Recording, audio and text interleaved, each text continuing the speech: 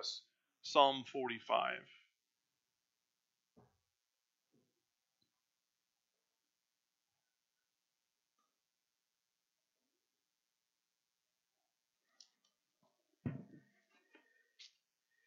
Okay. Uh-oh.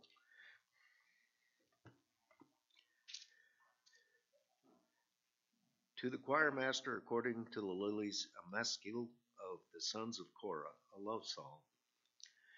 My heart overflows with a pleasing theme. I address my verses to the king. My tongue is like the pen of a ready scribe. You are the most handsome of the sons of men. Grace is poured upon your lips. Therefore, God has blessed you forever. Gird your sword on your thigh, O mighty one, in your splendor and majesty. In your majesty, ride out victoriously for the cause of truth and meekness and righteousness. Let your right hand teach you awesome deeds. Your arrows are sharp in the heart of the king's enemies. The people fall under you. Your throne, O God, is forever and ever. The scepter of your kingdom is a scepter of righteousness. You have loved righteousness and hated wickedness. Therefore, God, your God, has anointed you with the oil of gladness beyond your companions. Your robes are all fragrant with myrrh and aloes, cassia. From ivory palaces, stringed instruments make you glad. Daughters of kings are among your ladies of honor. At your right hand stands the queen in gold of Ophir. Hear, O daughter, and consider and incline your ear. Forget your people and your father's house, and the king will desire your beauty. Since he is your Lord, bow to him. The people of Tyre will seek your favor and with gifts the richest of people. All glorious is the princess in her chamber, with robes interwoven with gold. In many-colored robes she is led to the king, with her virgin companions following behind her. With joy and gladness they are led along as they enter the palace of the king. In place of your fathers shall be your sons. You will make them princes in all the earth. I will cause your name to be remembered in all generations. Therefore, nations will praise you forever and ever. Amen. Thank you, Art. Paul, will you pray over us, please? Would you bow with me?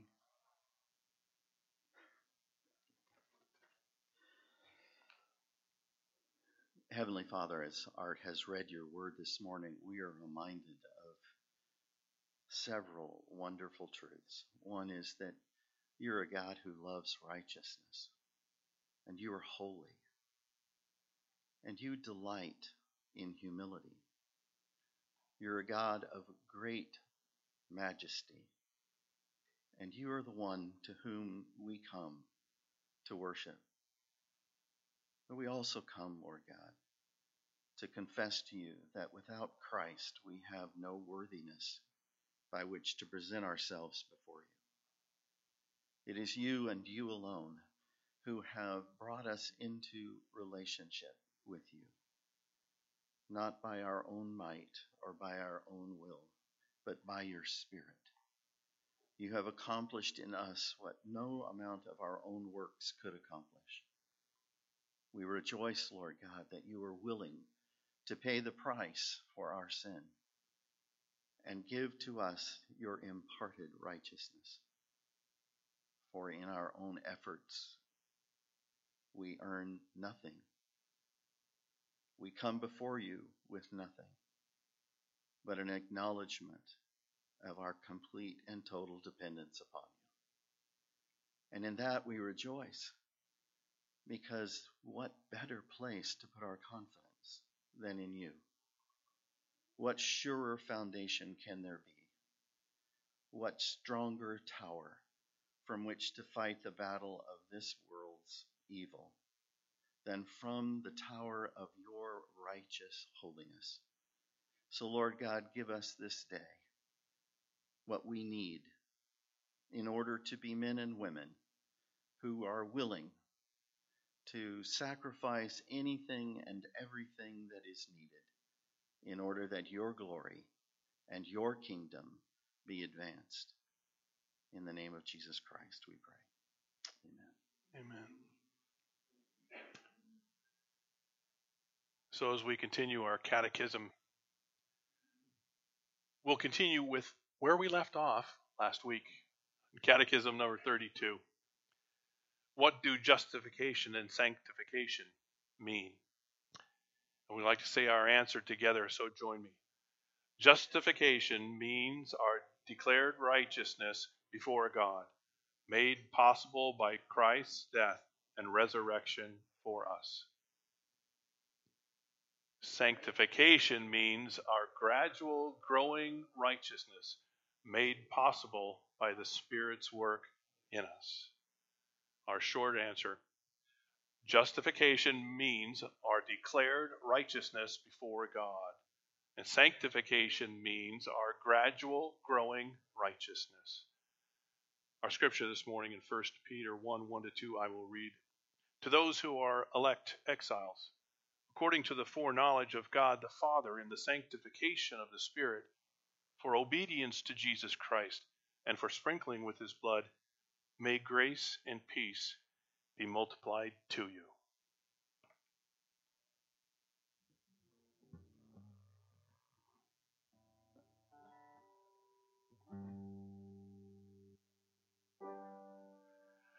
Oh, precious is the flow that makes me white as snow. No other fount I know, nothing but the blood of Jesus.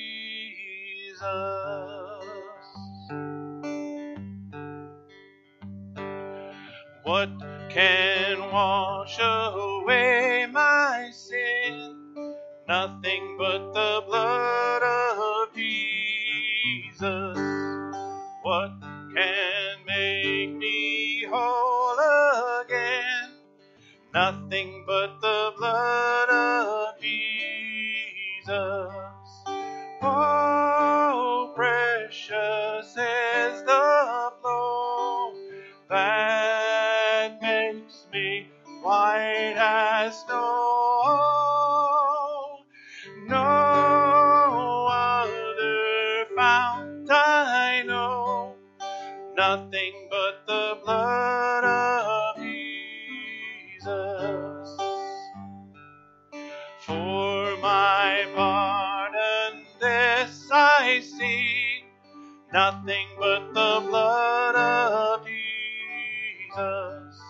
For my cleansing this my plea, nothing but the blood of Jesus.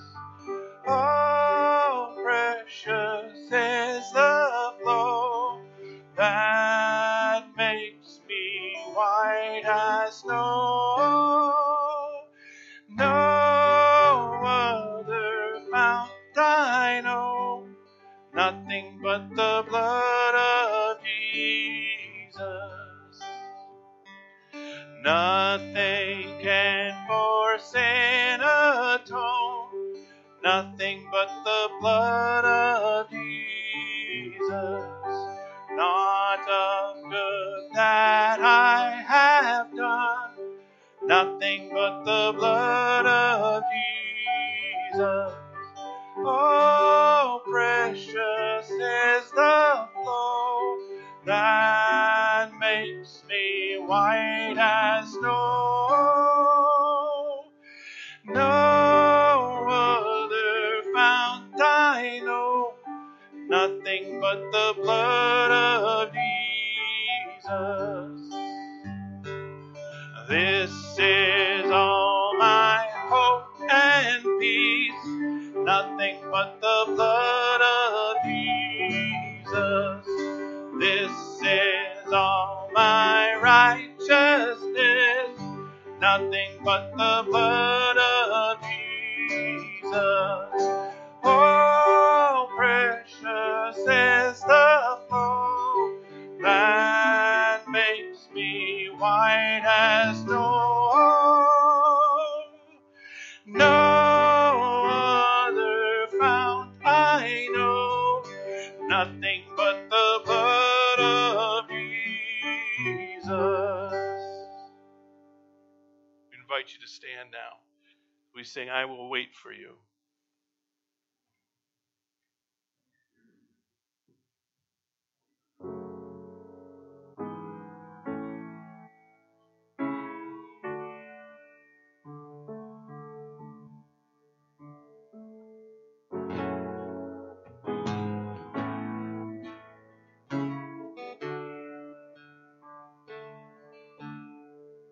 Out of the depths I cry to you.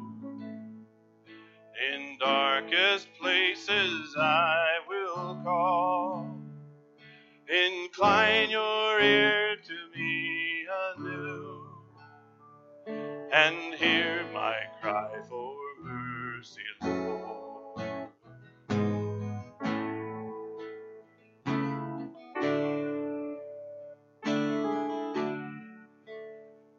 Were you to count my sinful ways, how could I come before your throne? Yet full forgiveness meets my gaze. I stand redeemed by grace alone. I will wait for you. I will wait for you. On your word I will rely. I will wait for you. Surely wait for you till my soul is satisfied.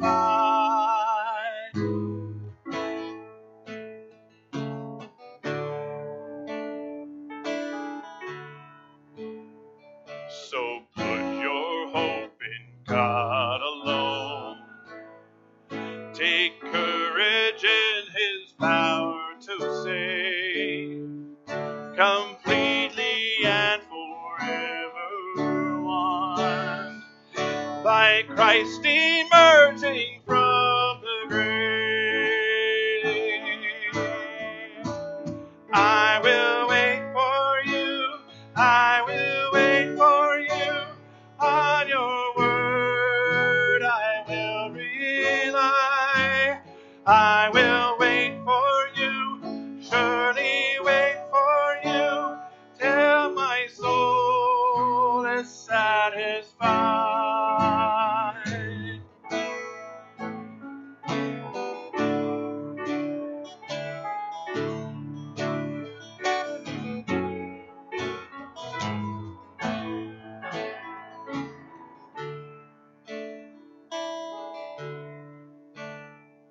Now He has come to make a way, and God Himself has paid the price. Let all who trust in Him today find healing in His sacrifice. Let all who trust in Him today find healing in His sacrifice. I will wait for you. I will wait for you through the storm and through the night. I will wait for you. Surely wait for you, for your love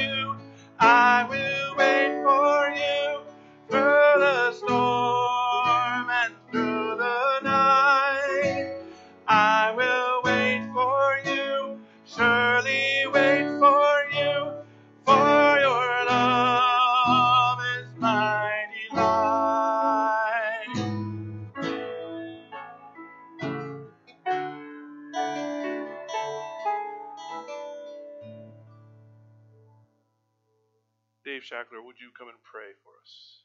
We remain standing.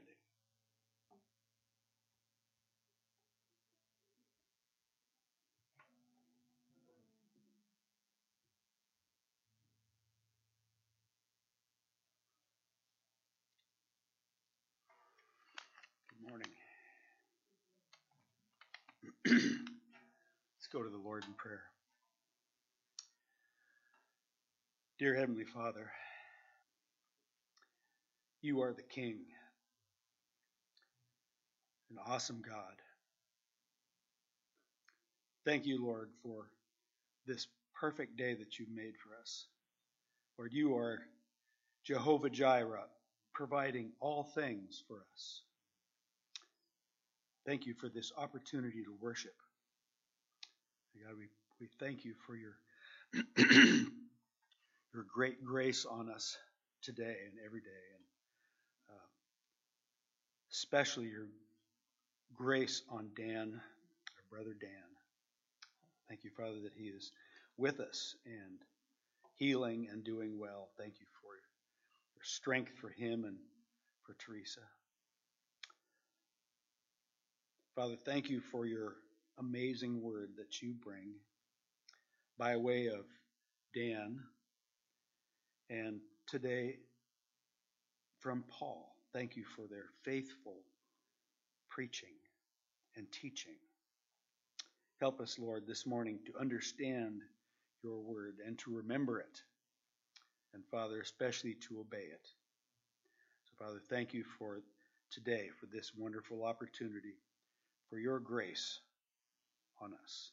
We pray your blessing on our worship this morning and on our day. We pray in Jesus' name. Amen. Amen. Please be seated.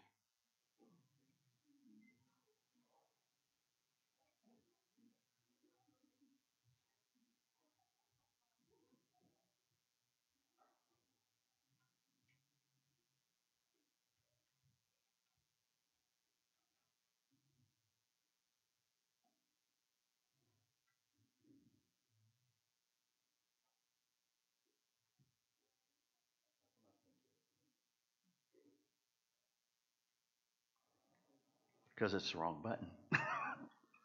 All right. You know, I was fine this morning until Dan came in. And I told him to come in at the last minute so I wouldn't see him. But he just couldn't stand it. Because he's the one that should be preaching this sermon, not me. But it is not what the Lord had planned.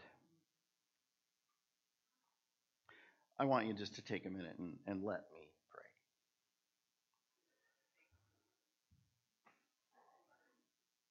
Father, I know what's going on inside my heart. The love for my brother overwhelms me.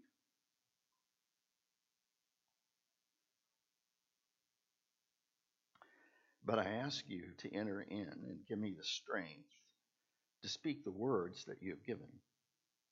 And I do believe that you have given these words. And I ask, Lord God, that any of the words that I have written here that do not bring you honor and glory and are not, Lord God, precisely what you would have them to be, that you erase them from my mind and let me not see them in my notes. I pray that the words of my mouth and the meditation of all of our hearts would be, Lord God, such that you alone are glorified. I thank you for the privilege of speaking from this pulpit, your word. This pulpit where your word has been proclaimed faithfully for years and years and years. An amazing blessing, the measure of which will never be fully known, but surely reaches into the very heaven above, as the influence of your word has changed lives, and as the love that has sustained us has given us the courage to keep on keeping on. You alone are God, and you alone are worthy of all praise and glory and honor. And may that be yours today as the result of our time in worship. Calm my heart. In Jesus' name. Amen. Well, the elder board met on Monday night in kind of an emergency sort of meeting, trying to figure out what to do. And it was decided there that the topic of today's message, the 32nd Catechism, was way too important for us just simply to skip. So we decided that I would back up and preach the message that Dan started to preach last week, not his message. Don't expect that. This is my voice, and these are my words, and any mistakes are mine. But the 32nd Catechism question deals with two very different and really quite huge topics and truths. And I have to admit to you, after Monday, when I was beginning to get my composure again, I felt a little bit of panic, thinking that I just had a few days to try to prepare a message to deal with both justification and sanctification in 30 minutes. When the Apostle Paul, under the inspiration of the Holy Spirit, took 16 chapters. I get 30 minutes. Well, you know I always take a little more than that, but it won't be 16 chapters worth, I guarantee you. But you know what? As I studied, it became very clear to me that you really must deal with both of these topics together, because either one of them alone is so quickly turned to error. And I hope you will see that as I go through the notes that I have today. But I have to warn you ahead of time. You need to fasten your seatbelts. We're going to run at about 100 miles an hour, and it's going to be somewhat of a bumpy road. I just warn you ahead of time. But I want you to turn to Romans chapter 3, verses 19 through 28. You will notice it is not on the screen. You have pew Bibles in front of you. Please take them. Romans chapter 3. I will begin reading in verse 19, and I will read through the 28th verse. Give you a second to get there. Romans 3:19. Now we know that whatever the law says, it speaks to those who are under the law, so that every mouth may be stopped, and the whole world may be held accountable to God. For by works of the law, no human being will be justified in his sight, since through the law comes knowledge of sin. But now the righteousness of God has been manifested apart from the law. Although the law and the prophets bear witness to it, the righteousness of God through faith in Jesus Christ for all who believe. For there is no distinction.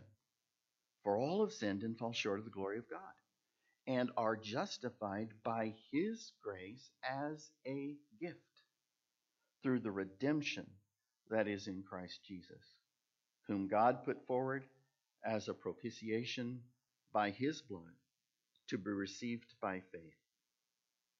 This was to show God's righteousness, because in his divine forbearance he had passed over former sins. It was to show his righteousness at the present time, so that he might be just and the justifier of the one who has faith in Jesus. Then what becomes of our boasting? It is excluded. By what kind of law? By a law of works? No, by the law of faith. For we hold that one is justified by faith apart from works of the law. May the Lord bless the reading of that word. I want to dig into this passage a bit. It is really a very, very important passage of Scripture that we understand as believers. There is enormous truth here, and I don't have time to cover all of what's there, and I'm not certain anyone has ever covered all of the truth that is found here in Romans 3. But there are at least some things that I think it's important we pay attention to, and the first is that purpose of the law. The why of justification is really what I'm talking about.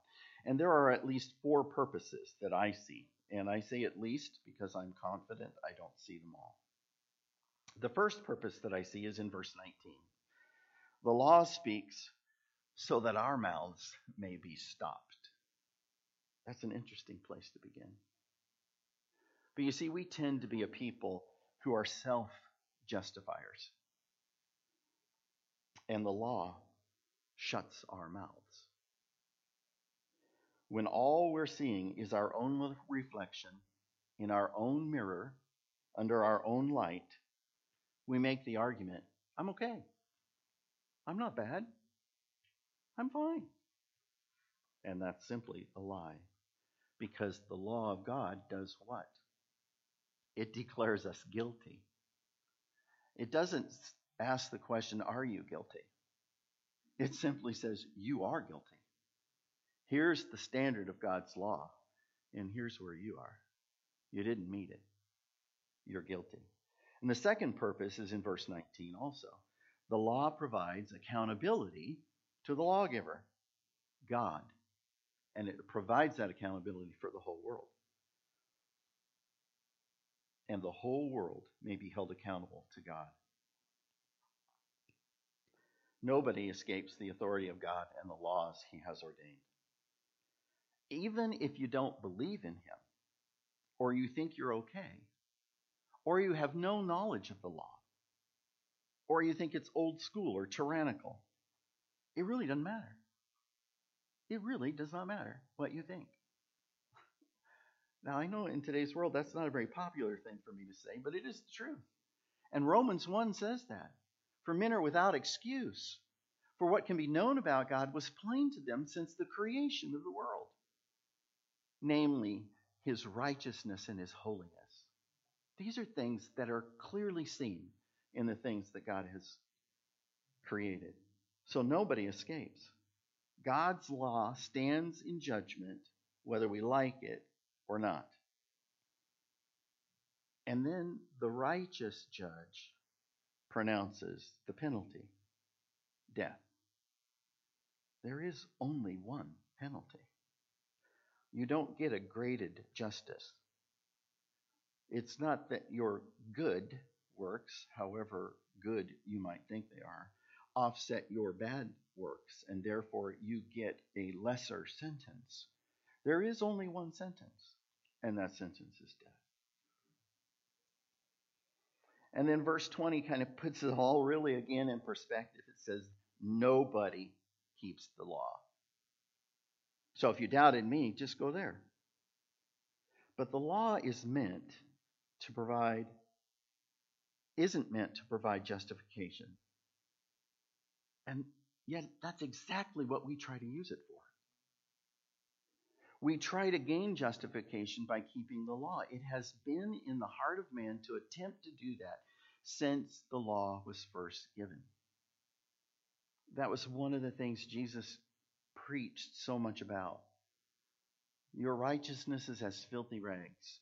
You're trying to fulfill the law without the necessary ability to fulfill the law. You're hopeless and helpless. It wasn't just a Jewish problem. Trying to keep the law in order to gain God's favor, in fact, stretches across the planet into every culture and into every religion. Now, sometimes those religions have no understanding or knowledge of the true God, but nonetheless, what they're trying to do is gain the favor of whatever God they think by good works. And God's word proclaims that to be a worthless effort. But then there's a third purpose of the law, and that is in verse 20. The law provides us the knowledge of sin. Now, the law stands whether we know it or not. But one of the purposes God gave the law was so that we could see our sin. So that we could see our sin and understand our total depravity. Without the law, we're still guilty. We just have no way of knowing it other than creation. We know something's wrong, but we don't quite understand what. And then there's a fourth purpose in verse 21. And that purpose is to manifest the righteousness of God, to make the righteousness of God known. Without the law, we can't understand God's own righteousness. It is unknowable. The law did this prior to Christ through a contrast. All right? This is God's law. This is you. Clearly, there's a problem. But through Christ, suffering, death, burial, and resurrection,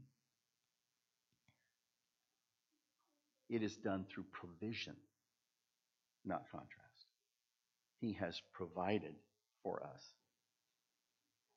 His propitiation, which I will leave for you to study on your own time. I don't have time to cover that big word, but I would encourage you. It is an important word, and you should understand its meaning. But the second thing I want you to know, not just the four purposes of the law, but I want you to see that justification is in fact a legal term.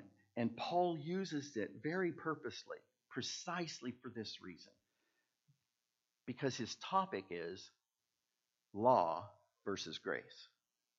And you have to understand law in order to understand grace.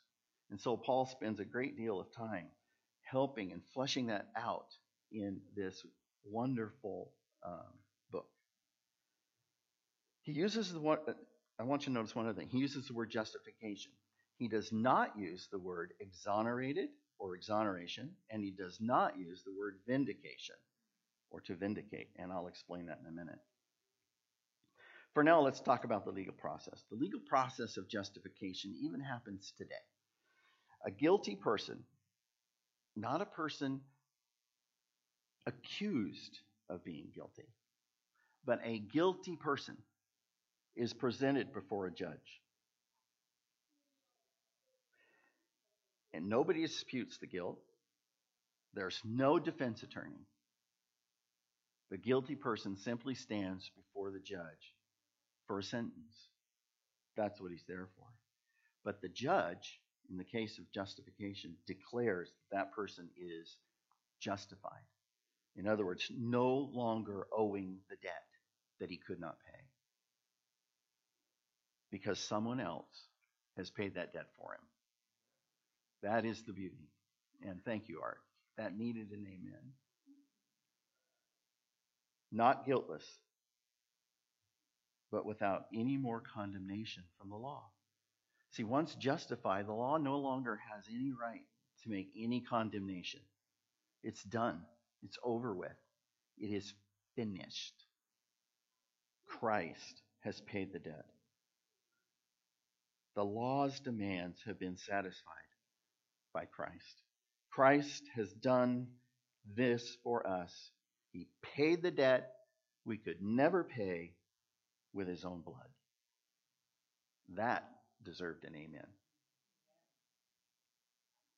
Third, I want you to know what justification is not, because this is where we get confused sometimes. Justification is not exoneration. Now, exoneration is a declaration that we never sinned, or that the charges brought against us were false. To be exonerated means that the charges were shown to be false. Justification has nothing to do with exoneration, because we are not only assumed guilty, we are proved guilty by the law of God. And justification is also not vindication. Vindication would say that the sin or the charge against me was explainable. It was understandable or excusable. I'm vindicated. We use it in terms of like justifiable homicide. It's that same sort of usage. So vindication has nothing to do with justification. You know, we tend to think of justification in the way I was taught it as a kid, in this word. You know what justification means by this little ditty. Just as if I'd never sinned. And that is not a good biblical definition of justification. And here's why. Justification never declares that I had no guilt. Quite the opposite. Justification confirms my guilt. And that there was a debt so huge I couldn't personally pay it. Justification recognizes and confirms the guilt we bear as the accused. The charges against us are totally accurate. We are sinners. We are lawbreakers. And the penalty we get is just. It's not unjust. It's the right and just deserts of what our actions, our thoughts, our being have earned for us. Again, if you doubt that, go back to Romans 1 and study Romans 1. And it's very, very clear. And then look here in verse 23. A verse most of us memorized in kids club or Bible school or wherever. For all have sinned and fall short of the glory of God. The word all implies nobody's left out of that little formula. It is true of all of us. So it's not being vindicated, that is, what I did was justifiable, and it's not being exonerated, I never did it. It's being justified, I did it, but thanks be to God through Jesus Christ. I don't have to live under that commendation any longer. And verse 20 says it again, for by works of the law, no human being will be justified. And verse 24, justified by his grace as a gift. It's like he walked into the courtroom and we were standing before the throne of God and he said, here's my gift. I'm paying his debt.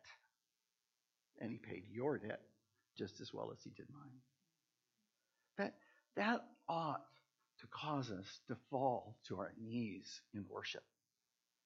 It ought to call forth from us humility, a humble obedience to the Christ who would pay such a price for us. That's the right response. But I get ahead of myself. Justified through Christ and Christ alone, and it's received by faith alone, through grace alone. Now, I know this will probably bore some of you, but I find it enriching. So, there is a Greek word here, translated justified. And it's a very powerful word, but the power of it comes in the form of the verb. It is in what's called the present passive participle. Now, I know, what the heck does that mean and who gives a crud about it? I do. It means this, present passive participle. It means that it happened in the past, our justification. It is happening in our present, and it happens forever. It has no ending. It is justification once for all eternity. That is marvelous, and it is something to be pondered. It's continuous action, never lost. In exactly the same way it happened to me, it happens to you. For exactly the same amount of time, forever. Forever. That's why I can still live knowing what I did. Because I know that justification is sure and complete and has an eternal effect. And quite honestly, once you're justified, can't be backed away from. It's a final decision. So once you know Christ, you are justified.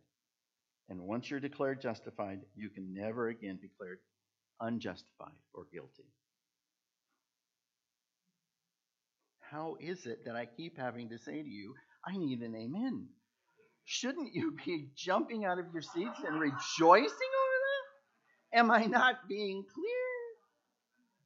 Honestly, never again to stand before the throne of a holy, righteous, just God who had every reason to condemn me. And he didn't. That's phenomenal. The why of God justifying us is in verse 25b. It says to show God's righteousness. You see, even in all that he's done for me, it is because he wants his righteousness known. And this is the way he chose to make that happen. That his righteousness and his alone would be shown, and that he would be shown to be just and the justifier of those who have faith in Jesus Christ. No man gets to boast. Verse 27 says it again, no man gets to boast. Our boasting is excluded. Why? Because it all depends on God who justifies. All of it depends on him. Praise be to God and his Christ forever and ever. So then, what then is sanctification? I want you to turn to Romans chapter 6.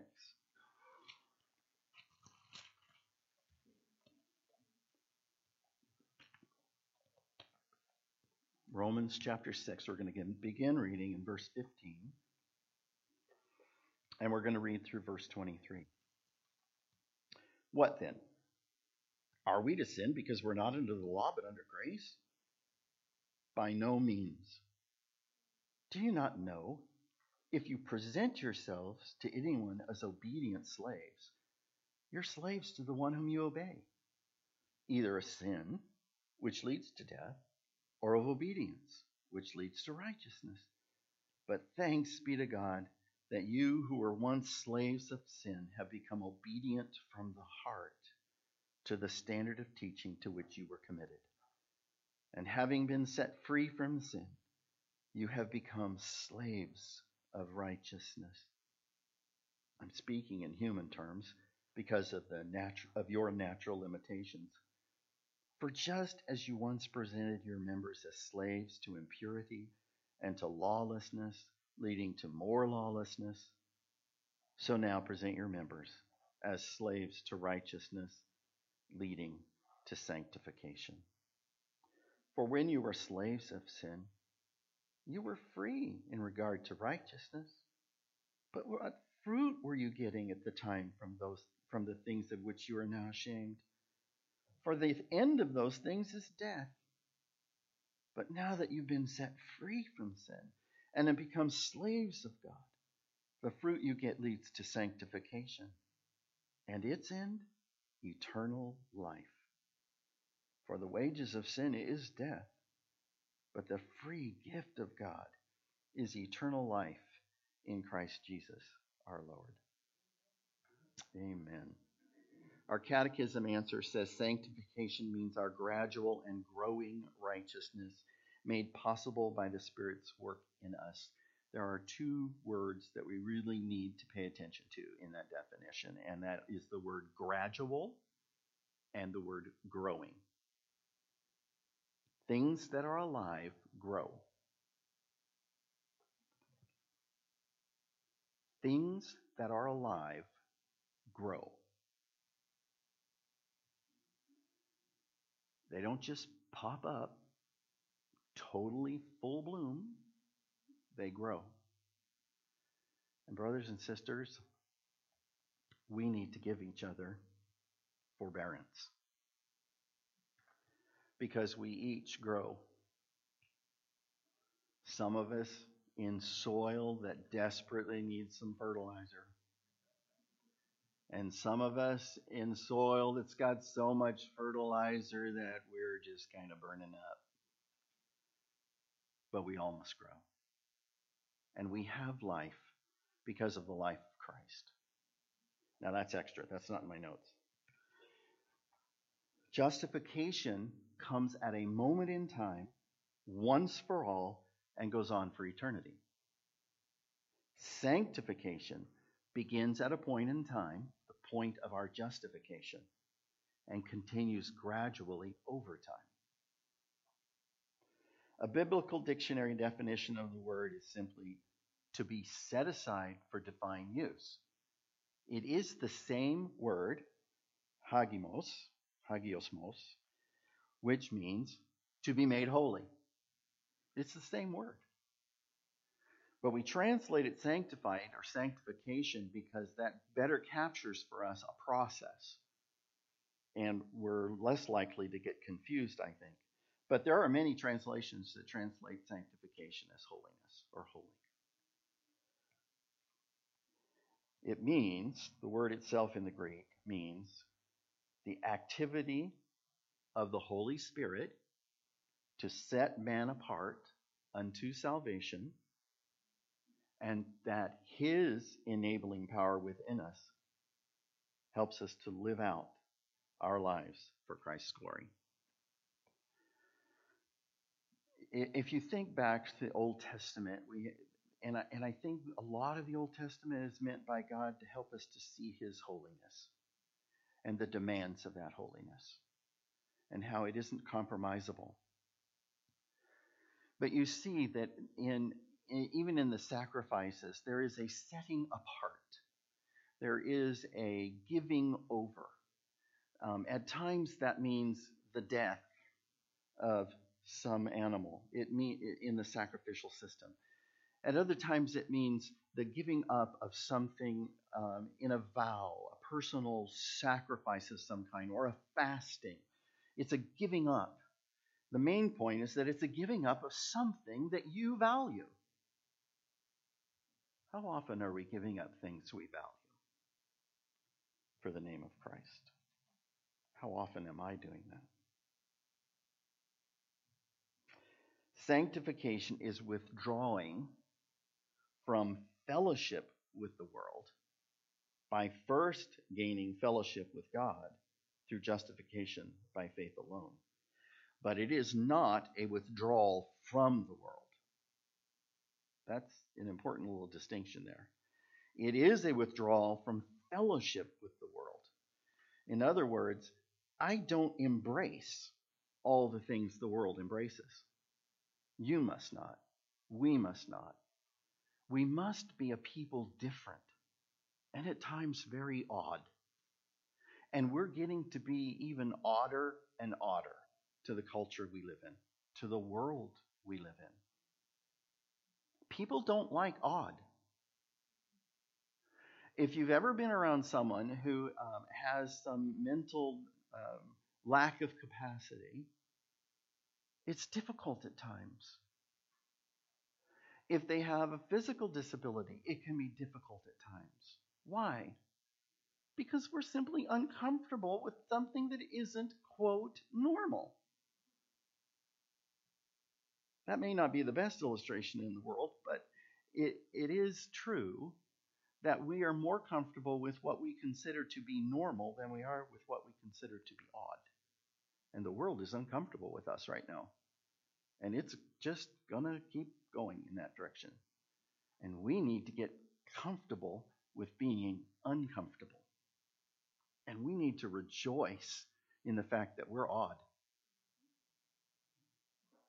That doesn't mean we do like the guy in Graham's been doing this last week, walking down the street naked. I don't get it. That's not the odd that we're talking about. So let's not go crazy. But it is a separation from the things of the world. I asked at last week's Q&A, which I apologize for. I'm sure that it was very confusing and not the kind of meeting it should have been. But I will blame it on my emotions and being less than 100% present. I lost my point. Being the right kind of crazy. Oh. Tom is the right kind of crazy.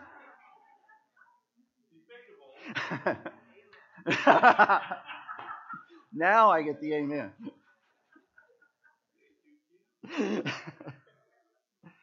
All right. I don't know where I was going, but I'm going to back up. But it does mean that we choose things that are different from the world. And at the meeting, now I got my point back, I asked a question. How much time do you spend in front of the TV?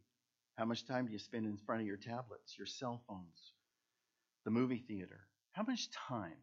Just add up the time. I'm not saying the time is right or wrong. I'm just saying add it up in your mind. How much time do you spend on social media? How much time do you spend texting? How much time do you spend in any of these things? Add them up. Just in your head, do not confess out loud. And then ask the opposing question. How much time do you spend meditating on God's Word? Now, every one of us should be a little bit pricked by that question. Because I guarantee you, in the world in which we live, we spend a whole lot more time on the internet and in social media and on the television and in the newscast and all of these things than we do in the Word of God. There are distractions. And so what I'm talking about is not fellowshipping with the world in that sense. We must learn to turn those things off and put them in their proper place. We don't throw them out the window. I'm going to tell on myself. I'm looking at Mary for permission. There was a time in our marriage and in my spiritual growth when the Lord drove this point very clearly home to me. The television was way too important. And I knew that I had to give that up. And so I physically destroyed our television. Physically destroyed it. Now, that would have been good. But then a few months later, I went out and bought another one. And then I destroyed it too. So we were without one for many years.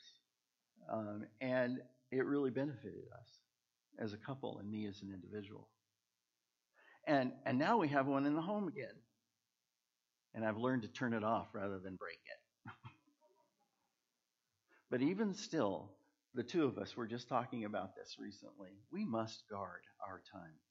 It sneaks up on you. And before you know it, you've spent hours in front of that thing when you had a 30-minute quiet time. That's out of balance.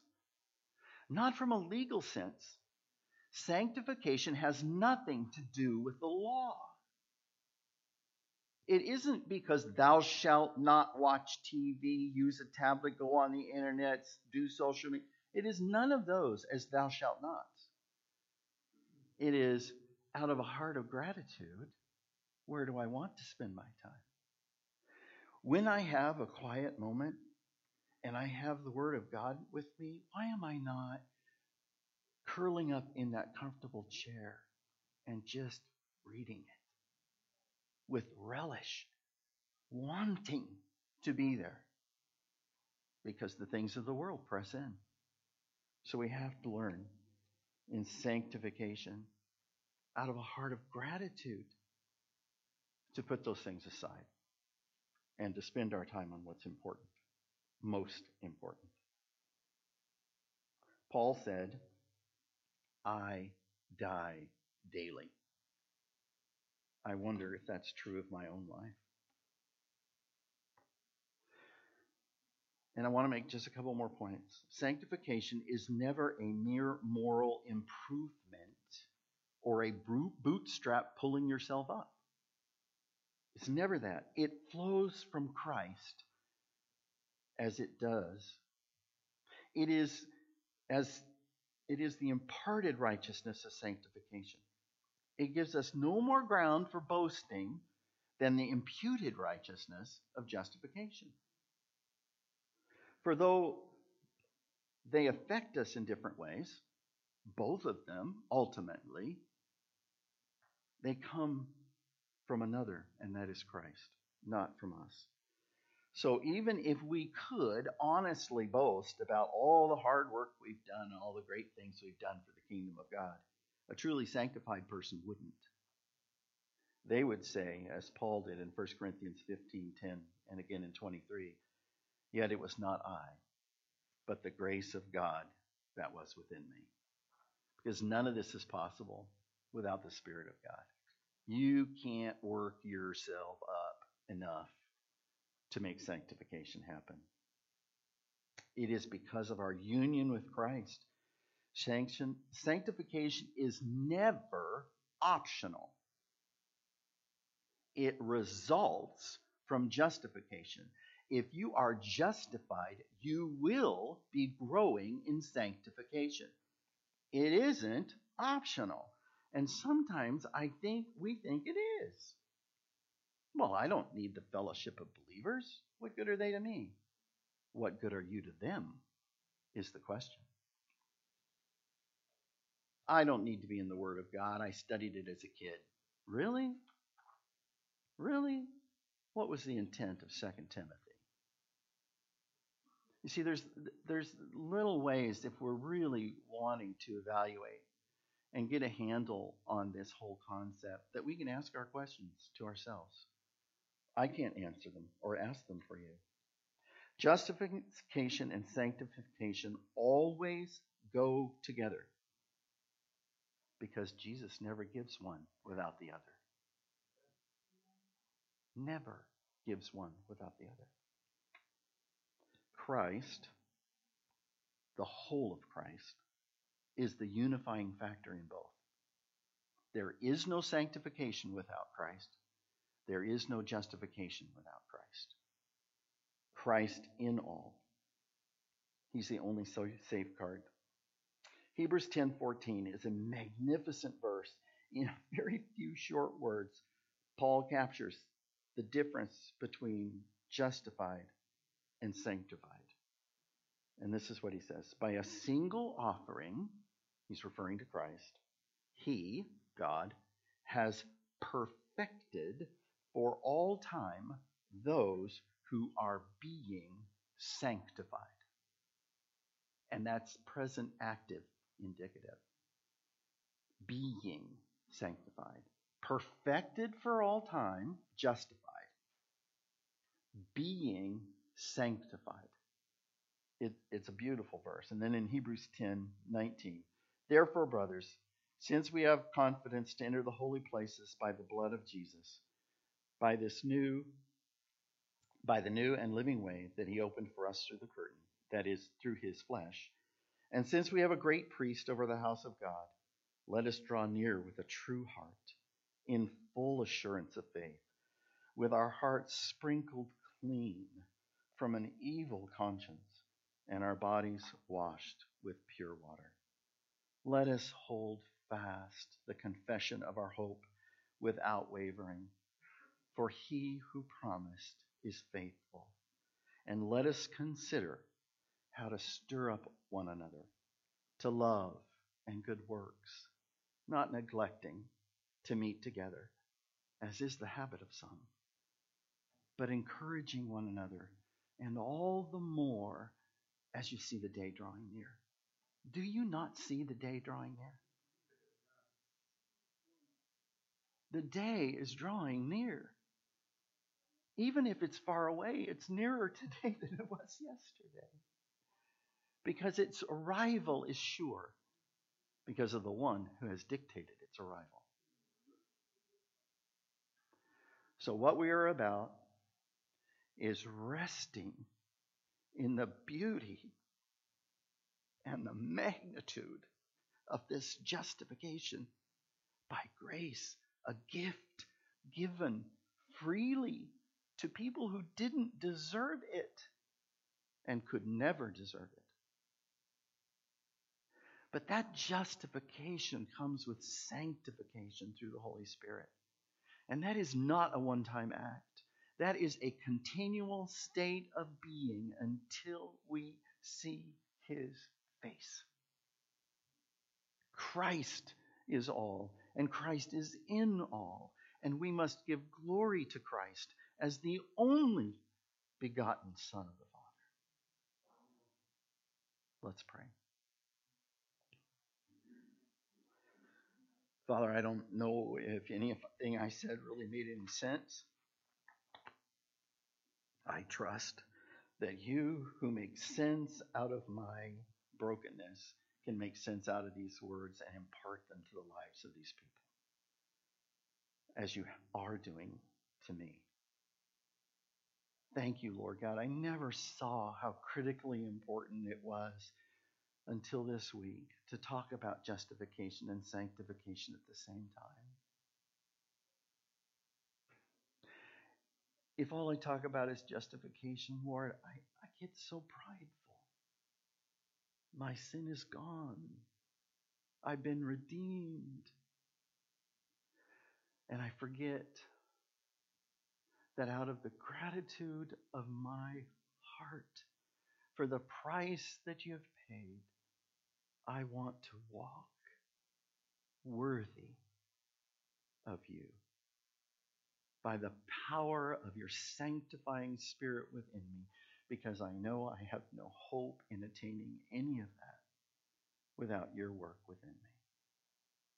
You are God of gods and Lord of lords and King of kings. There is no other.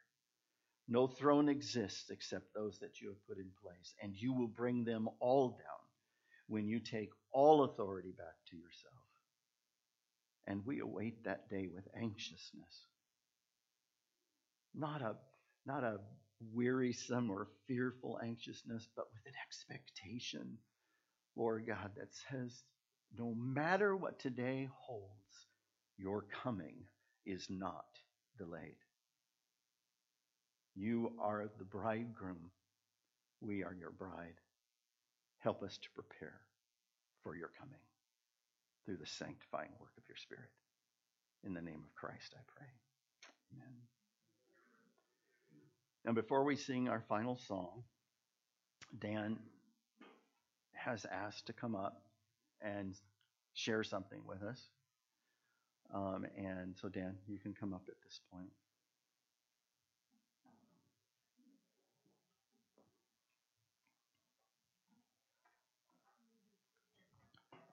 All right, is this mic on? God's good. All the time, God is good. No, I'm not resigning. So, no.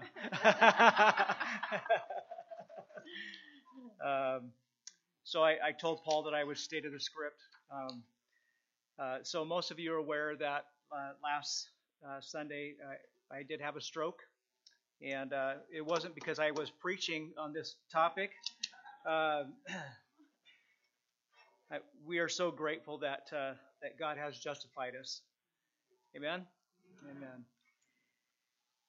So what some of you don't know is that I do have a blood disorder, and that this blood disorder makes my body make too many platelets or too much blood, and it's called polycythemia. And it is a blood cancer. So I have been taking oral chemo for the last 17 years, trying to control that. And it has worked very well up to this point. But when the blood gets thick, it can cause hypertension and blood pressure, and that which can lead to multiple strokes, which the doctor said that I had this last week. So Teresa and I have been told that my body, if my body keeps ramping up on the reproduction of red blood cells, that it could change to leukemia.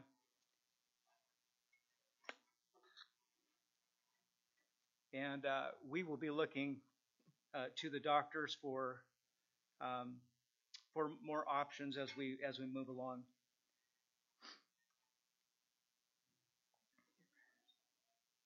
So Teresa and I just want to say that we do covet your prayers, and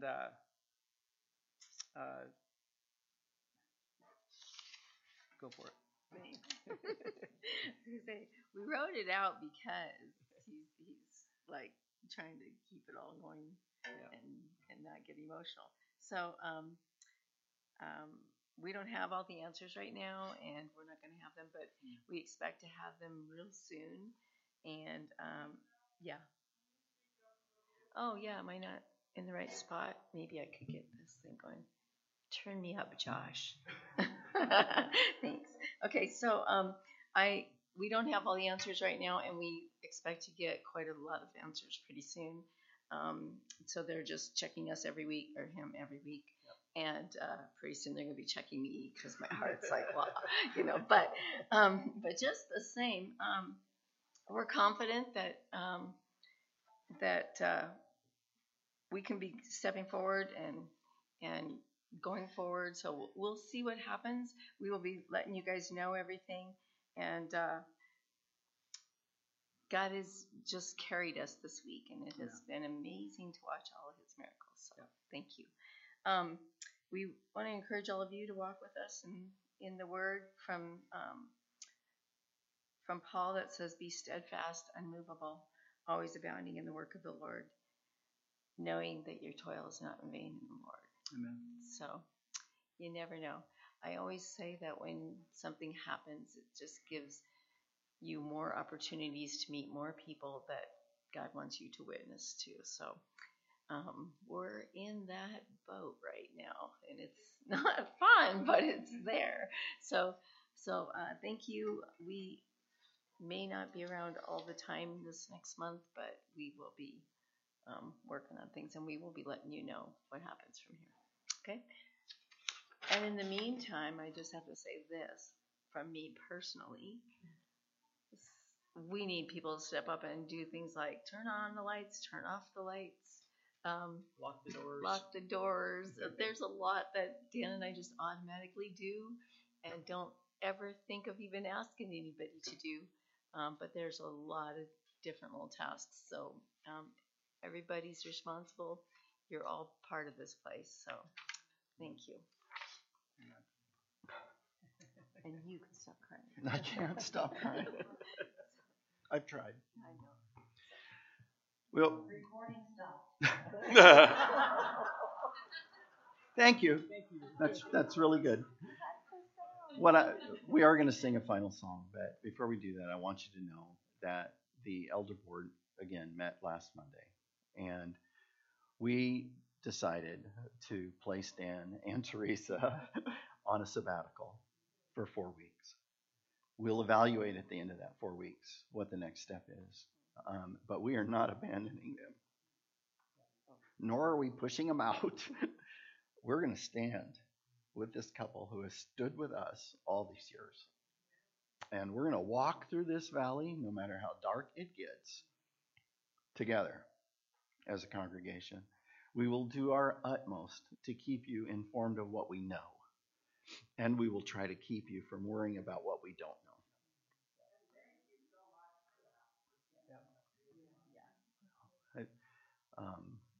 When Gail and I were here Monday, the phone just didn't stop ringing. And it was beautiful. All of the churches in the area, every pastor in the area reached out. It was like this wildfire of information was passing through the community. And every one of them reached out. And we had people reaching out from all over the country and all over the world, wanting to pray, wanting to be kept informed in how to pray. So we're still working through the details of what it means to have Dan and Teresa gone for 4 weeks. They've been gone for 2 weeks. That's hard enough. Thank you very much. But being gone for 4 weeks, I mean, previously when you've been on vacation, it only seems like an eternity this week. But that's where we're at. We need to give Dan an opportunity to heal. And Teresa an opportunity to stay healthy and to deal with the issues that come up each day. So I would like very much for us to pray. And I would like very much to open that up for any of you that would like to pray. If you're going to pray, please stand to do so. And speak as loudly as you can so we all hear. And then, Tom, will you close and then lead us in a... I think we won't need a song today. Okay. I think praying is a perfect way to go. All right. You don't think we need a little cheering up after? We're fine. All right. All right. Go ahead.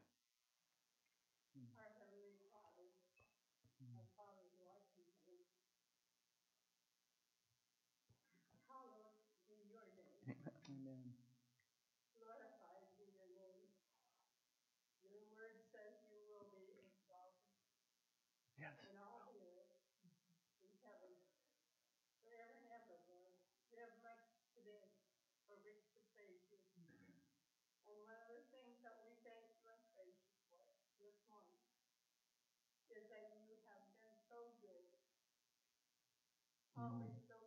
Yes.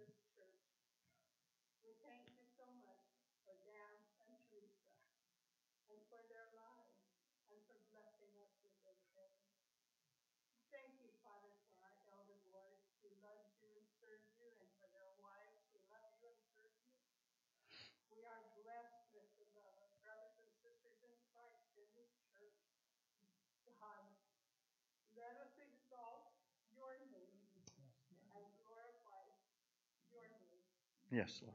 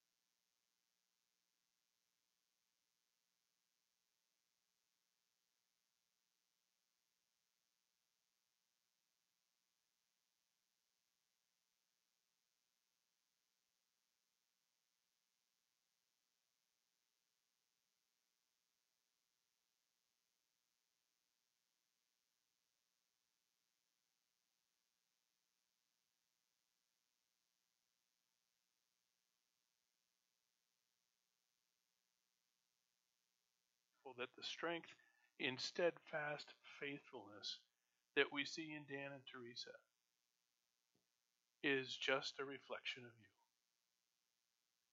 Thank you, Father, for their reflection in our lives, and we pray into these coming weeks your hand in peace, in grace, in courage, strength, and rest for Dan and Teresa. Father, time is in your hands. You know all things, and we're grateful that we can come and pray to you. We lift them up in Jesus' precious name.